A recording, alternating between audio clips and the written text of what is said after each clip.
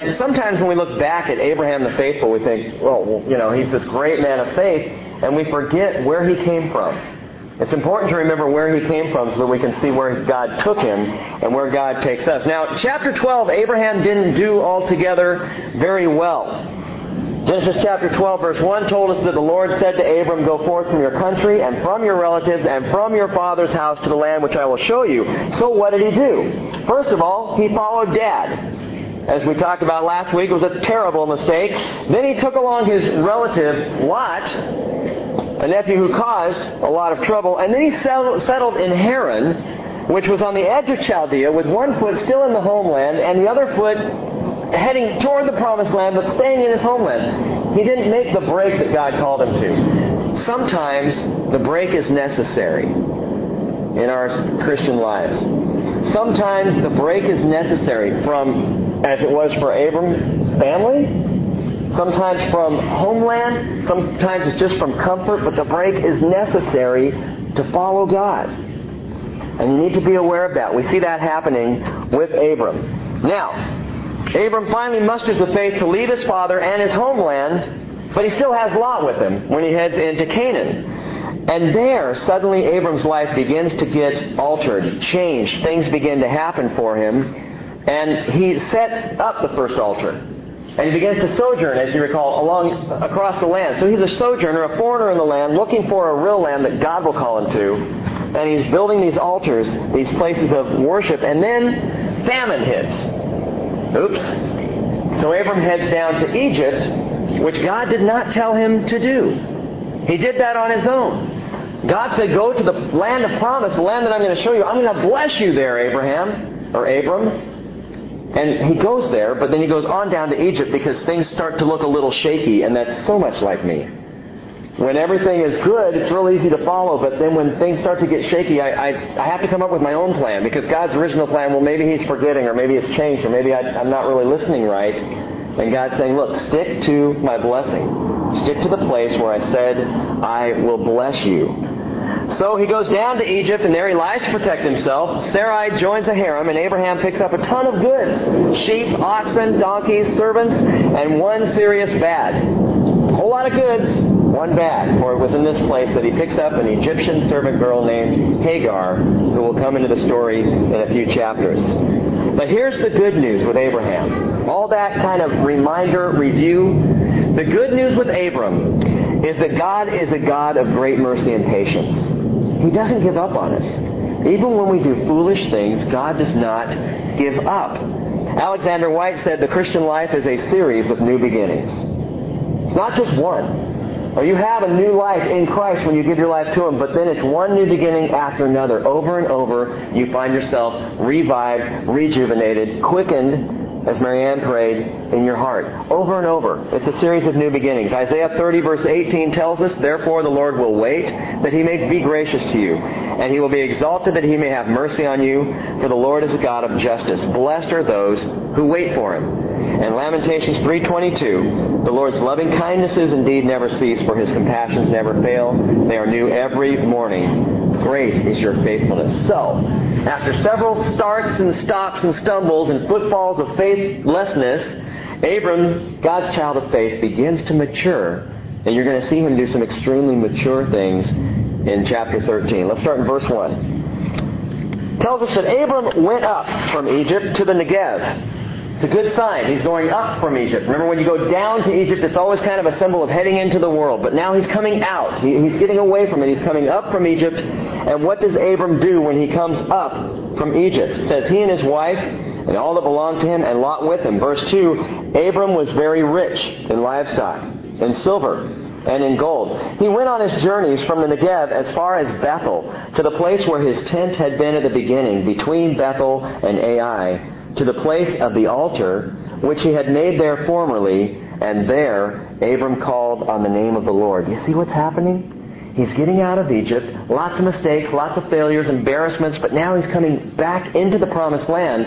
And what's the first thing he does? He goes back to the beginning. He goes back to that place, that first altar between Bethel and Ai. Remember, Bethel means the house of God, and Ai means the dump. That place between the dump and the house of God, that place where we spend most of our lives, heading toward the house of God, hopefully away from the dump. It's interesting that in Egypt, Abraham never built an altar and he never pitched a tent. We don't read that he did anyway. We have no indication that while in Egypt, Abraham worshipped. And like Abraham, when we get so focused or distracted on the things of the world, that's when our worship tends to go out the window. But back in God's land, Abram returns to the altar, worshiping and being altered again through the experience of worship. And Abraham is also pitching his tent again. He's a sojourner. Hebrews 11:10 tells us he's looking for the city which has foundations, whose architect and builder is God. Now, I want to just pause for a second to encourage you. When we studied Revelation, we ran across this very thing, and it's what to do when you're stumbling out of faith. When you feel like the faith that you have in God, or maybe once had in God, is starting to get really lean, how do you deal with that? What do? Abram went back to the beginning, back to that place where he worshiped God, where he heard God, where he was fellowshipping with God. He went back. Flip in your Bibles, keep a finger there and flip to Revelation chapter 2.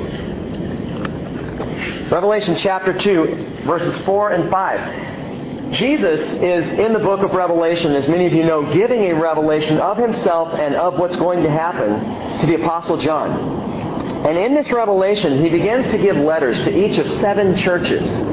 Now, very quickly, those 7 churches are historic churches in that they were real places that received these letters, but they're also prophetic churches. In that, if you take the 7 churches in Revelation and overlay them across the last 2,000 years of church history, they line up pretty well into 7 specific time frames. 7 church ages within the larger church age. And right now, Jesus is speaking to the church at Ephesus, that first century church, the early church. And in verse 4, he has just told them all the great things he thinks about them. But verse 4, he says, "But I have this against you. You've left your first love." He says, Ephesus, for all the good things that you are, man, you are solid in doctrine and very sound. You are kicking out the naysayers. You are paying close attention. You're following me. But you've forgotten your love. You need to get back to the love. And in verse 5, Jesus says, "Therefore," and here's the key, "remember from where you have fallen, and repent and do the deeds you did at first." Remember from where you have fallen, and repent and do the deeds that you did at first. And this is exactly what Abraham is doing. He's going back to where it all began. He's remembering his connection with God, and he's calling out on the name of the Lord. He's repenting. And gang, repentance is not a bad word. It's a good thing. That we even can repent is a miracle. Repentance is just our way of saying, God, I've messed up. May I please come home? Can I turn around and be with you again? It's turning back to the Father. And anytime you in your life spiritually feel dead, you feel distant from God, you feel like you're missing something, return to the last place you remember being close to God and repent. Very practical, and that's what Abram does. Flip back to Genesis chapter 13. Starting in verse 5, tells us now Lot, who went with Abram, also had flocks and herds and tents. And the land could not sustain them while dwelling together, for their possessions were so great that they were not able to remain together. Abram at this time, guys, had amassed vast wealth. Huge amounts of possessions. As a matter of fact, he was somewhat of a chieftain in his own right. I mean, he had hundreds of people under his authority, people following him. And you'll see this in chapter 14, even at a point where he has to go to war, he calls on 318 men out of his own household. Abram is spreading out, but Lot is too, and they're starting to scrunch up against each other, and it's not good. So verse 7 tells us there was strife between the herdsmen of Abram's livestock and the herdsmen of Lot's livestock. Now the Canaanite and the Perizzite were dwelling then in the land. Make a note of that. So Abram said to Lot, "Please, let there be no strife between you and me, nor between my herdsmen and your herdsmen, for we're brothers. Is not the whole land before you? Please, separate from me. If to the left, then I will go to the right. Or if to the right, then I will go to the left." Now, in chapter 13, I want to show you something I find fascinating, that Abram begins to show some true spiritual wisdom. And I want to show you 3 ways that you can see the wisdom of Abraham, but also 3 ways that you will see the weakness of Lot. The wisdom of Abraham and the weakness of Lot. The wisdom of Abraham, number one, Abram is spiritually direct. He's spiritually direct. He sees the problem. There's too much in his stuff and in Lot's stuff, and the herdsmen are beginning to fight and argue over the land.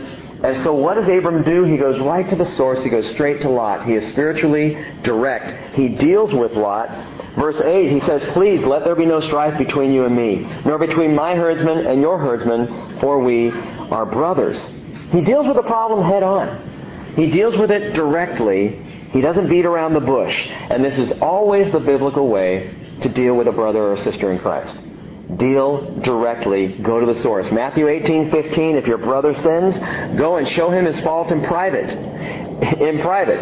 If he listens to you, you've won your brother. That's key. That is so important in following Christ and in doing the biblical model. But listen to this, and it's important. You can't control another person's response. And what's interesting in Scripture is that Jesus says very clearly, you go and you show him his fault in private, and if he listens to you, you have won your brother. Well, what if he doesn't listen to you? Well, Jesus has some more things to say about that. But the bottom line is not his response, it's your responsibility. A lot of times as human beings, we go looking for a response. When someone causes a problem, or when I have strife with another person, I go looking for a response from them. I want them either to apologize to me, or I want them to respond in some way. That's not my responsibility. My responsibility is to go to them. How they respond ultimately is going to be between them and God. But regardless of how a person responds to you, you go. You go to them. Abraham shows us that he deals directly. Secondly, Abram is spiritually discerning. He's spiritually direct. He's also spiritually discerning. The last part of verse 8, he says, hey, look, we're brothers. We're brothers, Lot. And he goes on, well, he noticed something that's interesting, and I told you to check this as we went by it. The last part of verse 7 tells us that the Canaanite and the Perizzite were dwelling then in the land. Wonder what they were thinking about this strife between Abram and Lot. Think about this. Here comes this man Abram into the land, into Canaan's land. A man who's got a lot of stuff, and he's pretty spread out. And the Canaanites and the Perizzites and the flashlights and the others, they're all there, and they see this going on. And so they begin to watch. And they see Abram build an altar and worship. And these polytheistic pagans are watching Abram. They're going, well, that's weird. He's just worshiping one God. I wonder what's different about him. I wonder if he's any different than we are here.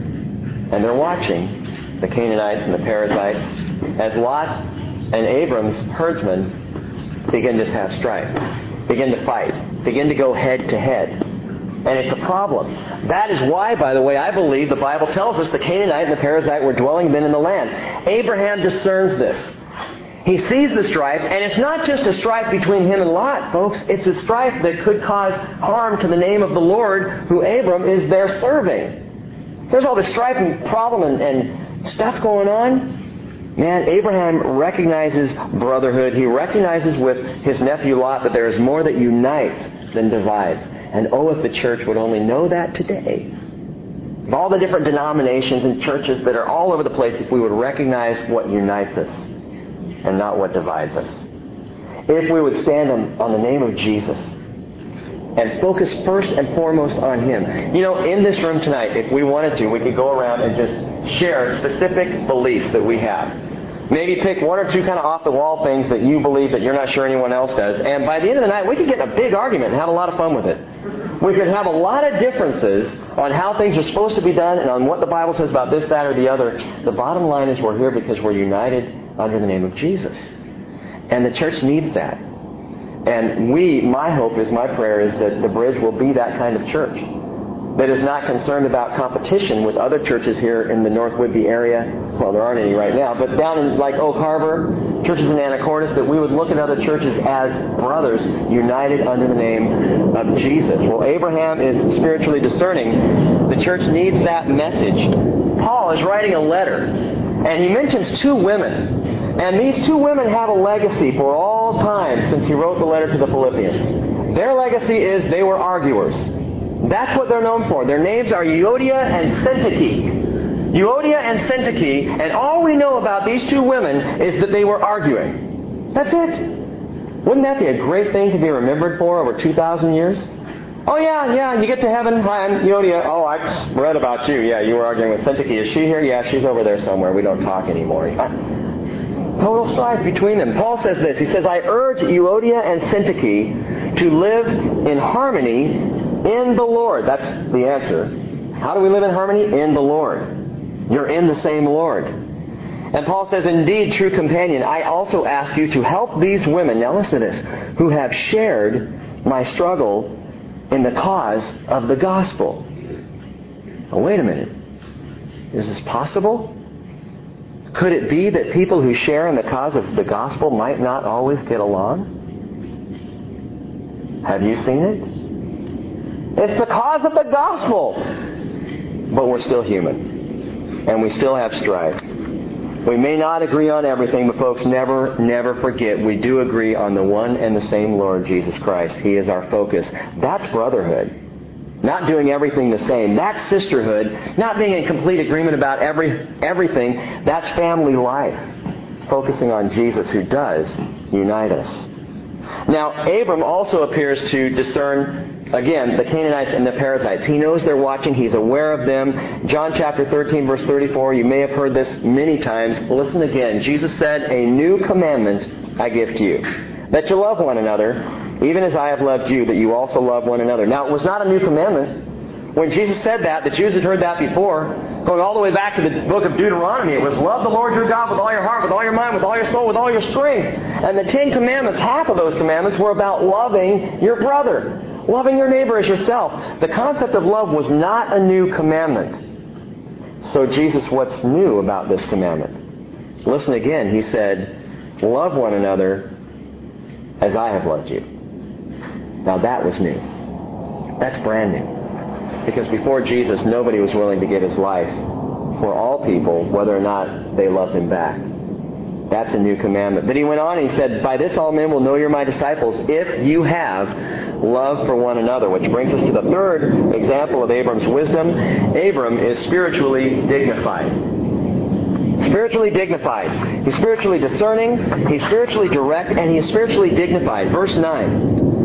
It tells us, he says, is not the whole land before you? Please separate from me. If to the left, then I will go to the right. Or if to the right, then I will go to the left. And Lot was the nephew.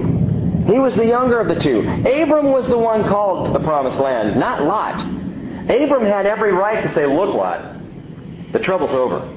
You take your men and your herdsmen and your sheep and your cattle and your oxen and your manservants and your maidservants, and you go left.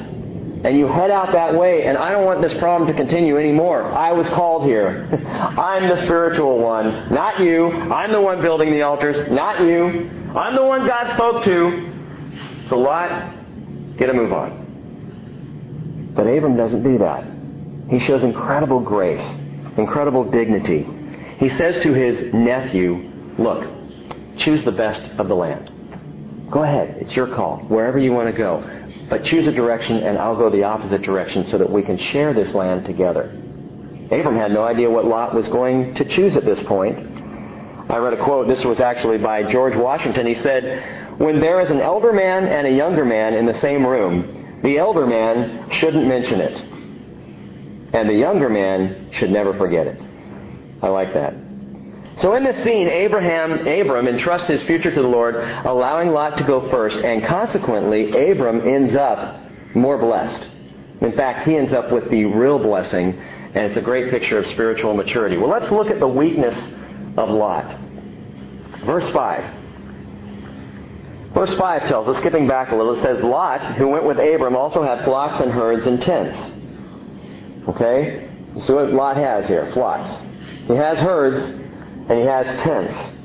But Lot is weak in devotion. He's weak in devotion. He has flocks, herds, and tents. He has everything Abram has except one thing. No altars. You'll notice as you read Scripture that Lot never builds an altar. He never has a place of devotion, a place of worship like Abram does. You'll never read about Lot building an altar. He has tents, okay, so he's a sojourner. I mean, he's saying, yes, I'm on my way to heaven. Yes, I am one of God's, I'm headed God's direction. I'm a sojourner. And he has herds. He has things to take care of. Nowadays, we might call herds ministries.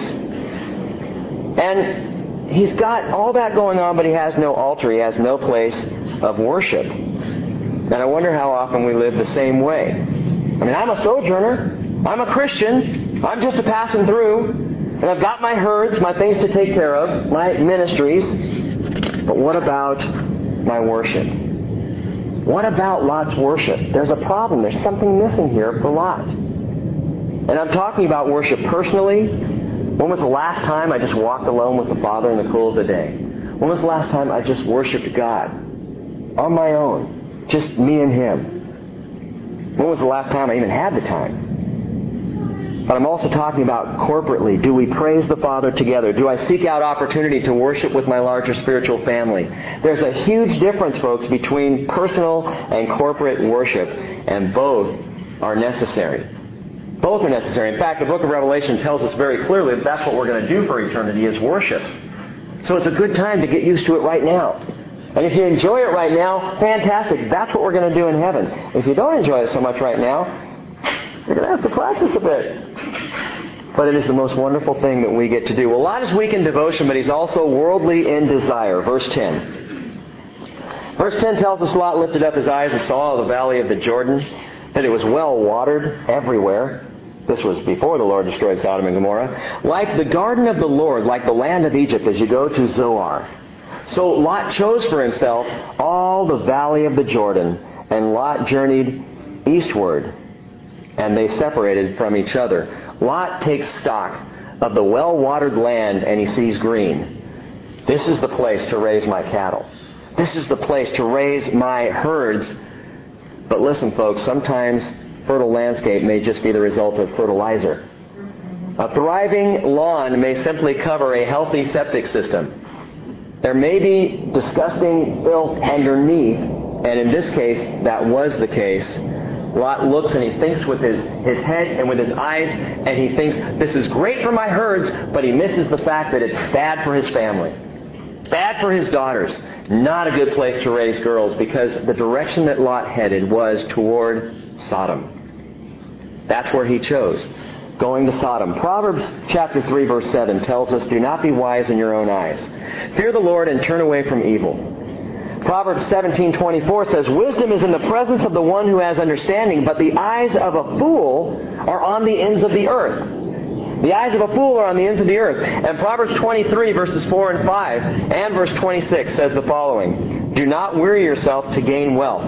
Cease from your consideration of it, for when you set your eyes on it, it's gone. Give me your heart, my son, and let your eyes delight in my ways. Well, Lot's eyes were delighting in worldly desire. He was looking at the land that he thought was most beautiful, and he headed there with no notion of Sodom and Gomorrah, which are soon to be destroyed. And as we'll see, Lot barely gets out of there alive. His wife doesn't do very well at all. Verse 12. Abram settled in the land of Canaan, while Lot settled in the cities of the valley and moved his tents as far as Sodom. Which brings us to the third point of Lot, is that he makes a wrong decision. He's worldly in desire, he's weak in devotion, but now Lot makes a wrong decision. It's interesting if you follow Lot's path here. He first looks in the direction of Sodom, then he moves his tents down towards Sodom, and ultimately he will be living inside the city of Sodom. It's a step-by-step process where Lot gets closer and closer to Sodom.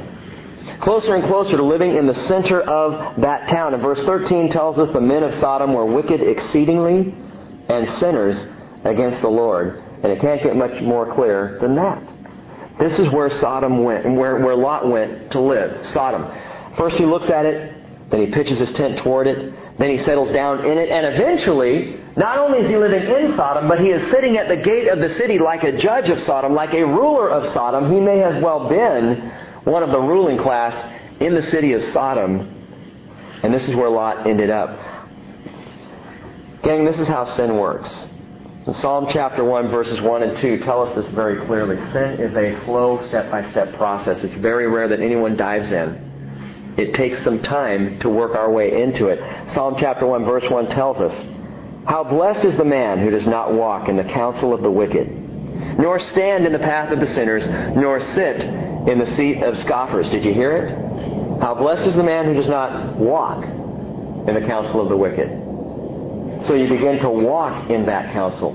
Or stand in the path of sinners. You walk and then you stop and stand in that group. Ultimately, or sit in the seat of scoffers. It's a progressive thing, sin is. But his delight, Psalm 1 verse 2 tells us, is in the law of the Lord, and in this law he meditates day and night. What was the difference? Now, between Lot and Abraham, between their experiences, what was the difference between them? Abram's wisdom and Lot's weakness. Both said yes to the promised land. Both of them went to the promised land, but Lot failed to say no to the world. Sharon and I have talked about this a bit. That in churches so often you have people who are saying yes to God, yes to Jesus, yes to heaven, yes to Christianity, but we're not saying no to the world. People sitting in churches who keep saying yes to all the right things, but not no to all the wrong things. And consequently, we kind of are living between two worlds. And you kind of wonder, how many of us are really saved? Now, don't let me rattle your sense of salvation here, because you are saved if you've accepted Jesus. You're saved by His grace.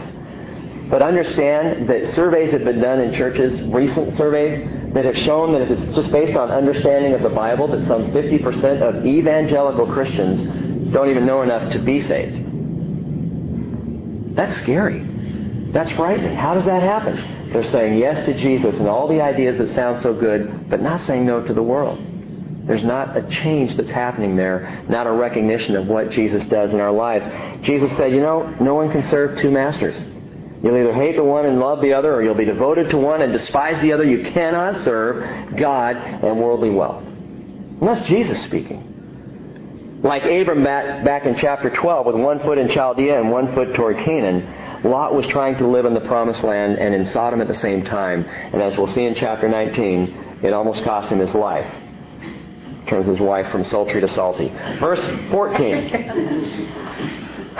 The Lord said to Abram, after Lot had separated from him, "Now, lift up your eyes and look from the place where you are northward and southward and eastward and westward. For all the land which you see, I will give it to you and to your descendants forever. I will make your descendants as the dust of the earth, so that if anyone can number the dust of the earth, then your descendants can also be numbered. Arise, walk about the land through its length and breadth, for I will give it to you." And then Abram moved his tent and came and dwelt by the oaks of Mamre, which are in Hebron, and there he built an altar to the Lord. He does it again. From Bethel to Hebron, and this is the part I want you to really pay attention to. From Bethel to Hebron, God lays out a vision for the land. God says to Abram, this is the land I'm going to give you, and I want you to walk around in it, its length, its breadth. I want you to know everywhere that I'm giving to you. So start your sojourn, Abram. I'm going to show you the land. Where was Abraham standing when God said this to him? Where was he? He was standing on what today is called the West Bank. Now, if that doesn't ring a bell for you, the West Bank is the west bank of the Jordan River, which currently is considered Palestinian territory. Even though it is owned by Israel, it's occupied by Palestinians. And there's a massive battle that's been going on for 40 years. Longer than that. It's been going on for hundreds of years. But the last 40, we've watched this whole Palestinian versus Israeli problem going on. But right here in Genesis 13... God says to Abram, I want you to, where you're standing right now, look around. I'm giving this to you. And at that point, in that moment when God said that, Abram was standing on the west bank of the Jordan. He was right there in that territory.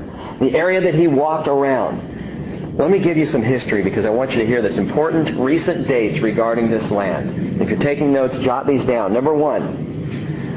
And first of all, before I tell you this, remember that Israel currently holds 1/6 of 1% of the Middle East.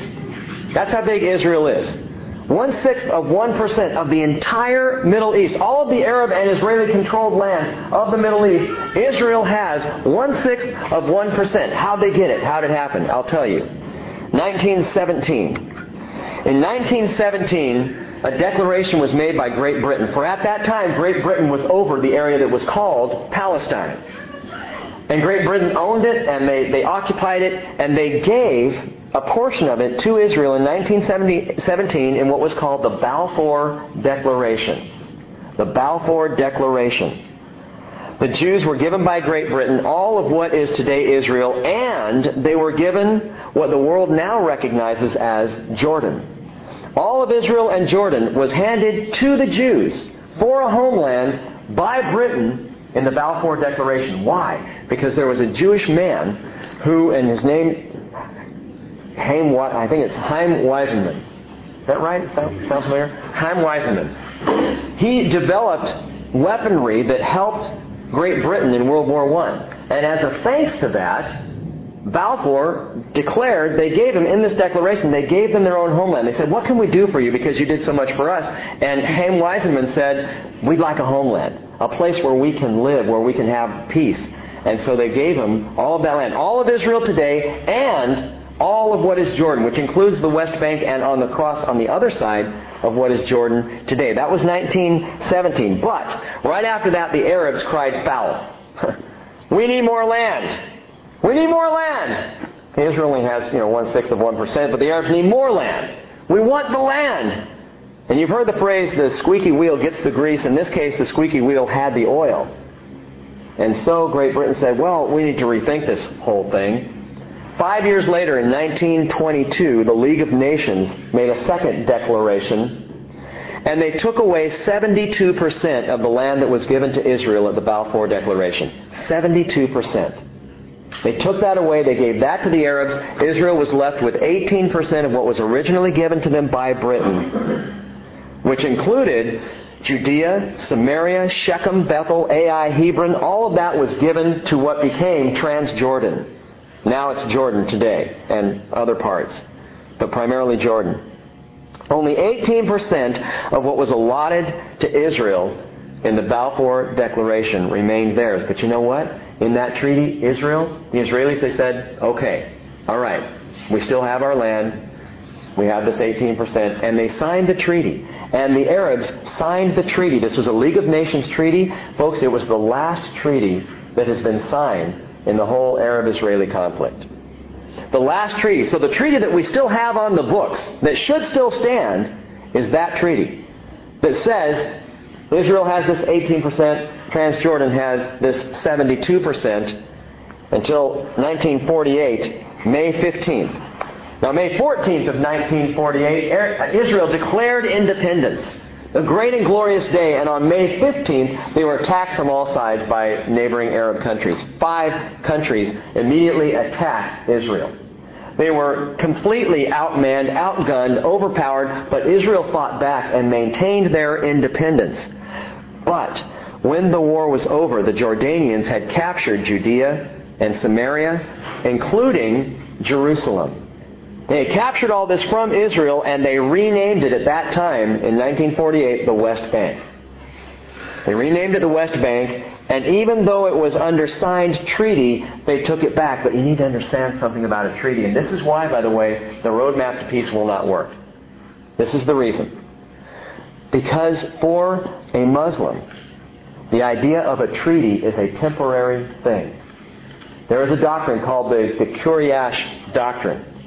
And it was one that was thought up by Muhammad. You see, Muhammad went into battle with people, and I believe it was in Saudi Arabia. And as they fought, they finally came together and said, look, no one's winning. You're losing people. They're dying. Our people are dying. Let's sign a treaty. And so he signed a peace treaty with them that they wouldn't fight, that they wouldn't battle for 10 years. 1 year later, Muhammad had amassed great armies and great men and had more power and went in there and wiped them out completely, ignoring the treaty. And he was questioned on that. Well, Muhammad, how can you do this? You signed a treaty. If it's for the cause of Allah, if it advances the cause of Allah, then it is acceptable to sign a treaty and turn around and break it when you have the upper hand. And that has been held by Arabs, by Islam, by Muslims to this day. That's why the roadmap to peace won't work. That's why the League of Nations Declaration meant nothing. Because when the war happened in 1948, Jordan said, hey, we have the advantage now. We can grab this land. And so they did grab the land. And at that time, only 2 nations in the entire world agreed to their claim of that land. Great Britain and Pakistan. Nobody else did. There wasn't another country in the world that recognized that move but those 2. And yet it remained in their hands until 20 years later. And by the way, during that 20 years, Jerusalem and the neighboring area all just went to pot. It completely fell apart. Because as I've told you before, there is the only time that the Arabs ever really want Jerusalem or care about Jerusalem is when they don't have Jerusalem. When they have it, no one cares. When they don't have it, they want it. And in this period of time, this 20 years, when they had it, it totally went to trash. But in 1967, so you're tracking with me? We had 1917, 1922, 1948, 1967 now. The Six-Day War happens. The Six-Day War in which Israel recaptured Jerusalem. And it was an incredible day. And the general who led the troops into Jerusalem and captured it actually was up on the Temple Mount. His name was Moshe Dayan. And General Moshe Dayan is on the Temple Mount with all of his men. They have reconquered Jerusalem. They have it back. They have the Temple Mount back. There's cheering. There's applause. There's wonder. And all of a sudden, Moshe Dayan does something that to this day is unexplained.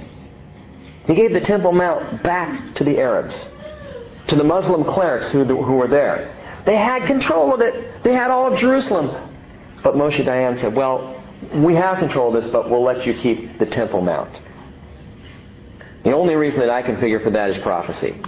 Because there are things that the Bible says will happen. And that would have gone a different direction than God's plan. But amazing, the 1967 Six-Day War, Israel recaptures Jerusalem, along with, by the way, the West Bank, the Gaza Strip, all the way down to Egypt's Sinai Peninsula, which they ended up giving back to Egypt in a later treaty. But in that Six-Day War, at that point and from that point forward, Israel had Jerusalem, the West Bank, the Gaza Strip. It was there. They reclaimed what was theirs originally. Remember, this was all the land that Abraham walked on. That Abraham walked about the length and the breadth and looked at. God said, I'm giving you this land. It's yours. All of this. As a matter of fact, the land that God gave him was much bigger. It didn't stop at the Jordan River. It went all the way to the Euphrates River. But that's, again, another study.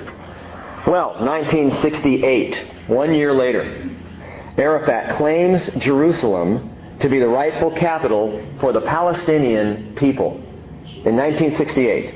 Yasser Arafat comes out and he says, look, Jerusalem is our homeland city. It's our capital city. It's the city of the Palestinian people. Never mind the fact that 3 years earlier, when the PLO, Palestinian Liberation Organization, formed, Jerusalem is not even once mentioned in their charter. Never mind the fact that it's not mentioned a single time in the Quran. Never mind that for 3 solid years, Yasser Arafat and his PLO never said a thing about Jerusalem being important until Israel reclaimed it in 1967. And in 68, Arafat said, no, this city is ours. By the way, there's also never been an ethnic group called the Palestinians. There's no such thing. There's never been a Palestinian group. Palestine was named by Hadrian. You remember Hadrian? We talked about him a couple weeks ago. In 132 AD, Hadrian, the Roman emperor, was the one who salted the lands and destroyed, just decimated Israel. And he's the one who renamed the area Palestine, renaming it at that time Philistine land. And it was a slap in the face of the Jews because their arch enemies from long ago were the Philistines. By the way, the Philistines were a maritime people who sailed down from Europe and landed on the shores of what was Israel and spread out that way. They weren't even Arabs, the Philistines. So Hadrian calls it Philistine land, Palestine, and that hangs on through all the years, and then it comes all the way up to Arafat, and he has created, folks, a false ethnic group that is not a true ethnic group. So who are the Palestinians? Jordanians, Syrians, Lebanese, Arabs. That's who they are.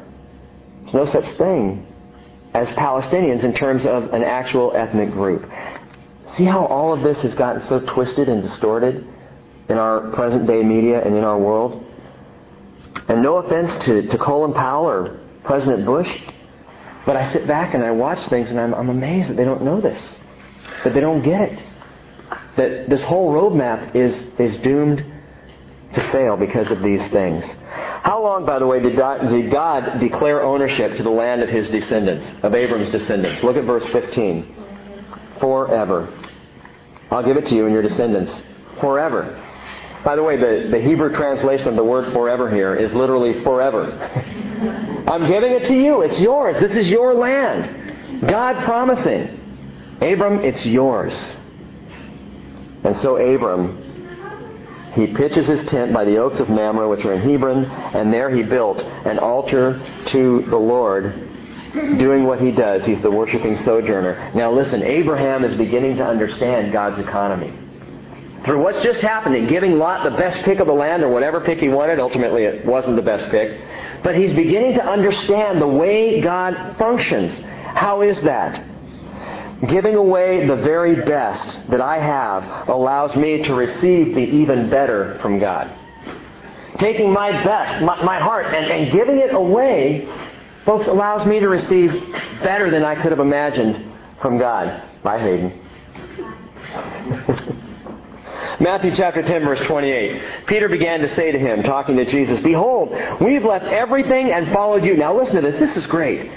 Jesus said, "Truly I say to you, there's no one who has left house or brothers or sisters or mother or father or children or farms for my sake and for the gospel's sake, but that he will receive 100 times as much now in the present age." Now in the present age. Brothers and houses and sisters and mothers and children and farms, along with persecutions, and in the age to come, eternal life. What are you saying, Jesus?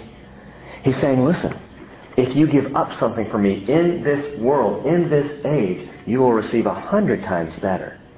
Anything you give up, you're going to get more. How does that work? I don't know if you knew this about me, but I have at least 100 houses. I do, and I've got brothers and sisters 100-fold, and I've got mothers, and I have children and farms all over the place. It's called the body of Christ. I've been blessed and blessed enough to serve in churches in California and Texas and Virginia and Washington. And in every single one of those places, folks, if I went back there today, I would have a place to stay. I would have family to hang out with. I would have places to go. I'd have people to surround me, mothers and brothers and sisters and children, 100 times what I would have had if I had just held on to my little family and tucked myself away in my little world. That's how it works. The body of Christ, that's the Master's multiplication. You've heard the phrase, you can't outgive God. That actually falls short. We can't even compete with the generosity of our Father. One last thing on chapter 13. Abram moved his tent and came by the oaks of Mamre, which are in Hebron. Well, Mamre means literally fatness or satisfaction. And Hebron means communion. So Abraham is now dwelling in the satisfaction of communion, in the richness of association in God's household. It just makes me think about feasting at the table with my brothers and sisters. Revelation 3:20, "Behold, I stand at the door and knock," Jesus said. "If anyone hears my voice and opens the door," what does he say he'll do? He'll come in and do what? Eat dinner. Open the door, let me in, and we'll eat together. We'll have a meal.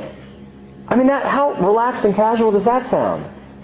Let me in and we will feast together. Now, we're going to do just a little bit. What time is it here? Okay. Give me about 10 more minutes. We're going to get into about halfway through chapter 14 and save the rest for Sunday morning. This is very cool. Something happens here with Abraham that's intriguing. But before I tell you this story, I need to tell you another story. 1976. In 1976, America celebrated 200 years of freedom. How old was I then? 12 years old? Something like that. 12 years old, and I remember I went and saw the Freedom Train. Some of you may remember the Freedom Train that traveled all around and had all the things about our country's history, and I waited like 4 hours in the hot sun in Southern California to see that thing, and it really wasn't worth it. But I saw it, and we're celebrating our freedom, but while we're celebrating freedom, terrorism struck. You know what's odd is I recall as a child being aware of terrorism, and it kind of frightened me a little bit. I had no idea that as an adult I would live in a world where terrorism was on the front page every day. Where terrorists were words that children do know and understand. But at this time, June of that same year of 1976, on the 27th day of the month, 4 terrorist hijackers forced an Israeli El Al airplane, it was an Airbus, to land at an airport in Uganda. That airport was called Entebbe. And they were met on the ground by 4 more terrorists. The 8 of these terrorists freed the French crew and all the non-Jewish passengers, but they kept 105 Israeli hostages in a small room there at the airport. They demanded the release of 53 convicted terrorists, and they set a 48-hour deadline before executions of the innocent passengers would begin. Faced with little choice, the Israeli government announced that it would enter into negotiations, and they did. They did it to buy time. They didn't know what they were going to do until a General Dan Shamran, presented a seemingly impossible rescue plan, which even to this day seems crazy. The next day in Israel, a quiet and secretive dress rehearsal was staged. The impossible became a slim chance. It became their only chance to rescue these 105 Israeli citizens. And so off they went. And in Shamran's own words, he said, quote, "You had more than 100 people sitting in a small room surrounded by terrorists with their fingers on the trigger. They could fire in a fraction of a second. We had to fly over 7 hours, land secretly and safely, drive to the terminal area where the hostages were being held, get inside, eliminate all 8 terrorists before any of them could fire their weapons." It was almost insane. But the fact that no one expected the Israelis to take such a risk was precisely the reason that they took it. And so it is with Abraham. Look at verse 1. "It came about in the days of Amraphel, king of Shinar." By the way, Amraphel may be Hammurabi. I don't know if you've heard historically the Code of Hammurabi. He was a Babylonian ruler and king and warrior, and very well known. And it's thought by many that Amraphel may be the same, one of the same Hammurabi. But Amraphel and Arioch, king of Elasar, and Chedorlaomer, king of Elam, and Tidal, king of Goaim, and they made war with Barak, king of Sodom, and with Bersha, king of Gomorrah, and Shinab, king of Admah, and Shemeber, king of Zeboim, and the king of Bela, that is Zoar. And all these came as allies to the valley of Siddim, that is the Salt Sea, or the Dead Sea. 12 years they had served Chedorlaomer, but the 13th they rebelled. So you get the picture. You've got these kings, this association of kings, and now they're going to war with these other kings because these other kings have now rebelled. Chedorlaomer was the kind of big king in the neighborhood at the time. And he had control over the whole area, but now this one area begins to rebel. A quick note on verse 4. Remember, we've talked about before the principle of first mention. That the first time something is mentioned in the Scripture, there may be something significant about that, so pay attention to it. This is the first time in verse 4 that the number 12 is mentioned. It's also the first time that the number 13 is mentioned. Big deal. Well, 12 throughout Scripture tends to be the number of government. 12 is the number of government, while 13 is apparently the number of rebellion and anarchy. So you have these people serving for 12 years, and in the 13th year they rebelled. And that is a picture that is borne out in Scripture. 12, the number of government. 13, the number of rebellion and anarchy. Going on, verse 5. "In the 14th year, Chedorlaomer and the kings that were with him came and defeated the Rephaim in Ashtaroth Karnaim, and the Zuzim in Ham, and the Emim in Shavia Kiriathaim, and the Horites in their Mount Seir, as far as El Paran, which is by the wilderness. Then they turned back and they came to En Mishpat, that is Kadesh." You'll see Kadesh more, or Kadesh, in the Scriptures. "And they conquered all the country of the Amalekites, and also the Amorites, and those who lived in Hazazon Tamar. And the king of Sodom, and the king of Gomorrah, and the king of Admah, and the king of Zeboim, and the king of Bela, that is Zoar, came out, and they arrayed for battle against them in the valley of Siddim, against Chedorlaomer, the king of Elam, and Tidal, king of Goaim, and the other kings with them." Okay, get the picture here. That Abram now sees a problem arising. And the problem is that Lot is living with the king of Sodom, or in the region of Sodom. And the people of Sodom, under the king of Sodom, who have now rebelled, are now having to fight Chedorlaomer. Okay? Let's just keep it simple. Sodom, Chedorlaomer. And this battle's going on. And it tells us that in verse 10, the valley of Siddim was full of tar pits, and the kings of Sodom and Gomorrah fled, and they fell into them. Just deserts, I guess. But those who survived fled to the hill country. Verse 11. They, this is Chedorlaomer and the gang, They took all the goods of Sodom and Gomorrah and all their food supply, and they departed. Verse 12, they also took Lot, Abram's nephew, and his possessions, and departed, for he was living in Sodom. So Lot gets caught up in this, and he gets taken off, his family and all his possessions, captured by Chedorlaomer and these other kings. So now Lot's in big trouble. And word is about to come to Abram, and Abram himself launches an amazing rescue of Lot. Look at verse 13. Then a fugitive came and told Abram the Hebrew. Now he was living, by the way, this is the first time the word Hebrew is attached to Abram.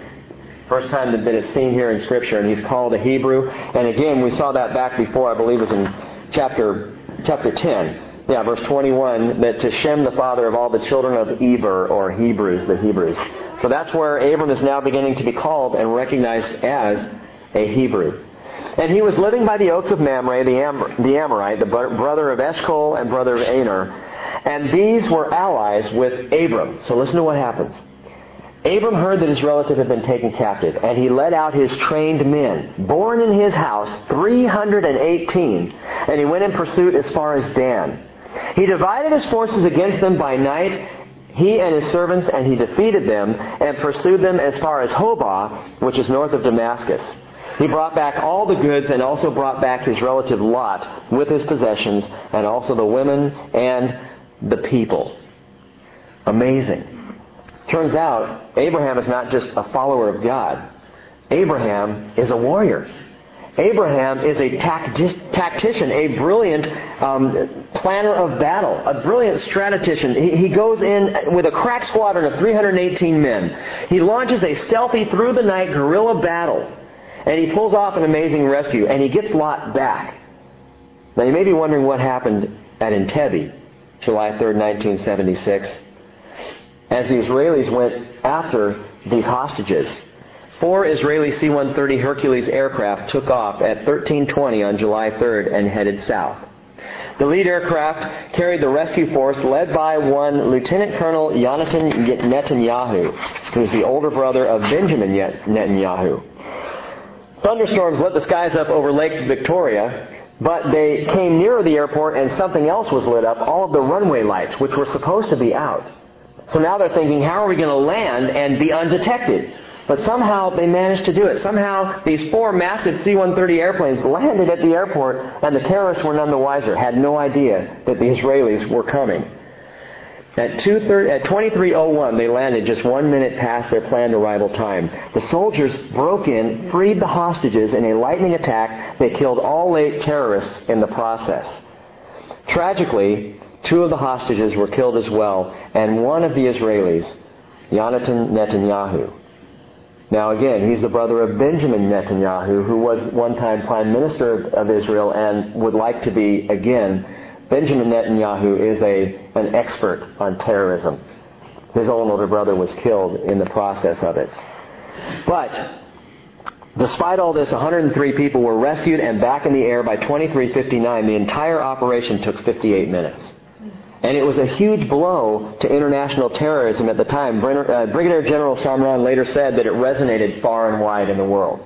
It told people that you don't have to sit down to terrorism, that you don't have to just let the terrorists run roughshod over you. Now, why are we talking about this, and why go all this direction? Aside from being a Jewish mission, what does this have to do with Abraham's mission, or Abram's mission, to save Lot? Remember that when a subject, again, is first mentioned in the Bible, that there is often great significance. And we can discover a lot by taking a closer look. This is the first time in chapter 14 that war is mentioned in the Bible. Abraham literally goes to war with Chedorlaomer and these other kings to save Lot. And it's the first mention of war in the Bible. So what? So listen, God blessed Abram in this war. He supported Abram to win this war. It was a good thing, apparently, in the eyes of God. So what do Christians do with the subject of war? If you go to Anacortes Commercial and 12th Street every Sunday after church, just go over there some afternoon. You probably have. You've seen the signs. You've got the Bush supporters on the one side. You've got the anti-war crowd on the other side. And folks, there are Christians on both sides of the street. that join up after church and they go down there with their signs. Obviously, the Christians in general don't know what to do with war. Most of us don't. There are the staunch Republican Christians who say, yes, we should go to war, we should support the president, and yes, it's important, and there are reasons, there are justifiable reasons to go to war. And there are Democratic Christians, a few less, no, I'm sorry, that probably wasn't fair to say. But there are Democratic Christians who are saying, hey, no, we shouldn't be fighting at all. And as a Christian yourself, have you wondered, what should be my stance on this? Because, there's a certain amount of masculinity in me that likes to see the bombs going off. I'll just admit it. And when the war hits the television, how many of you, when the Iraq War began, were glued to the TV, watching what was happening? Boom, oh, there was a big one, wow! We try to act like we're really concerned and serious, but we're going, oh, that was cool. No, someone was hurt. I'm sure that's not good. Wow, How do we as Christians deal with this whole issue of war? The Bush administration, as of right now, today, is on the hot seat with Iraq. The pressure's on. Hey, there's no proof of weapons of mass destruction here. Maybe we were lied to be led into this war. Well, the Bush administration is going to have to figure out and answer all that. But listen to this. Is war ever justified? James chapter 4, verse 1 tells us the following. James says, what is the source of quarrels and conflicts among you? Is not the source your pleasures that wage war in your members? You lust and you do not have, so you commit murder. You are envious and cannot obtain, so you fight and quarrel. You do not have because you do not ask. And you ask and do not receive because you ask with wrong motives so that you may spend it on your pleasures. James tells us that the primary motivation for war in our world is lust. That's the main reason why man goes to war. It's lust. It's desiring to have something that you don't have. But listen, there is a war biblically that is justified. There is a war that the Bible shows us, tells us, is all right, is okay. How do you know if the war is lust or if it's just? It's all a question of desire. What is the desired outcome to the war? In Tebe, which I just shared with you, I shared for a reason. It was a story of liberation, of freeing hostages. Abram's story was also a story, a war of liberation, freeing Lot and his people. There is a war that's justifiable. It's not about territory. It's not about possessions, ideology, or politics. It's about liberation.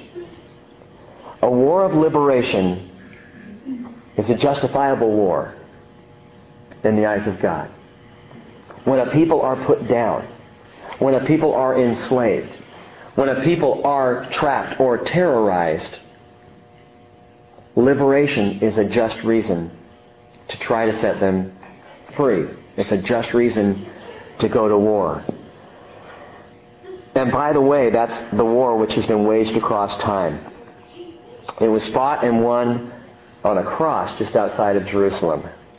And in this war, the victor didn't take life, he gave life, his own. In this war, the victory was borne out by sacrifice, by shed blood. Jesus shed blood. And he's the only one who is sufficient to rescue us from the terrorism of sin and bring us safely home. Now, we're done for tonight. Abram is about to actually have a spiritual experience that will blow your minds.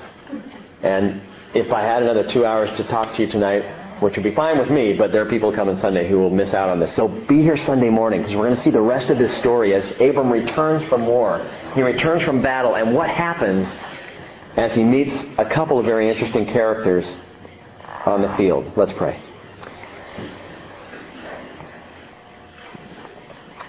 Lord, thank you for your words and for your teaching.